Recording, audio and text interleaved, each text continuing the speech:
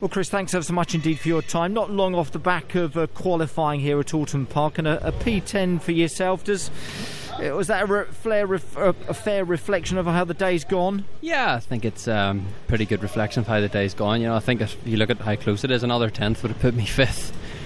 So with this car, we're still taking little progress steps with it. It's all the small things now that we're working on, and that session there, we found more time from FP2, but it's just another little bit we need now to take that next step.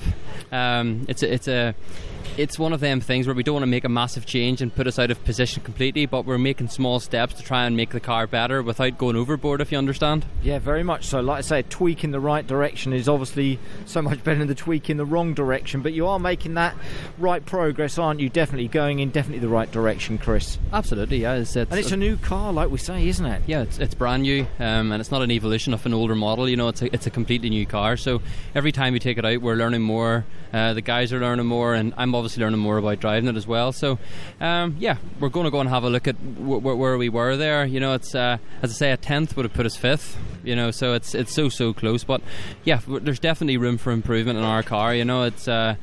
We're getting the most out of it there, but we're not getting it all. It's an evolution every time we take it out, so it's we've still got so many things that we haven't tried yet, so we're scared to make a massive change and qualify 20th, or you can make a massive change and you can qualify 2nd. So it's we've a lot of things that we're still tweaking, and a lot of things we're still working at. But yeah, P10. Listen, you could be in a lot worse places tomorrow starting race one. Not a bad place to actually be in, is it, as well? And then again, with the race performance of the car, you've been able to tweak it and get it to where you kind of wanted to get it to, and not far off, with regard to qualifying today. But again, race pace and how that setup works tomorrow is a different kettle of fish, isn't it? Yeah, absolutely. Yeah. If you look, I know race 3 we have some of our best performances, but it's mainly down because we've had all day to work at the car and make little changes, and it's 2 or 3 small things make a massive change in this championship. It's so close and it's so competitive. It's hard to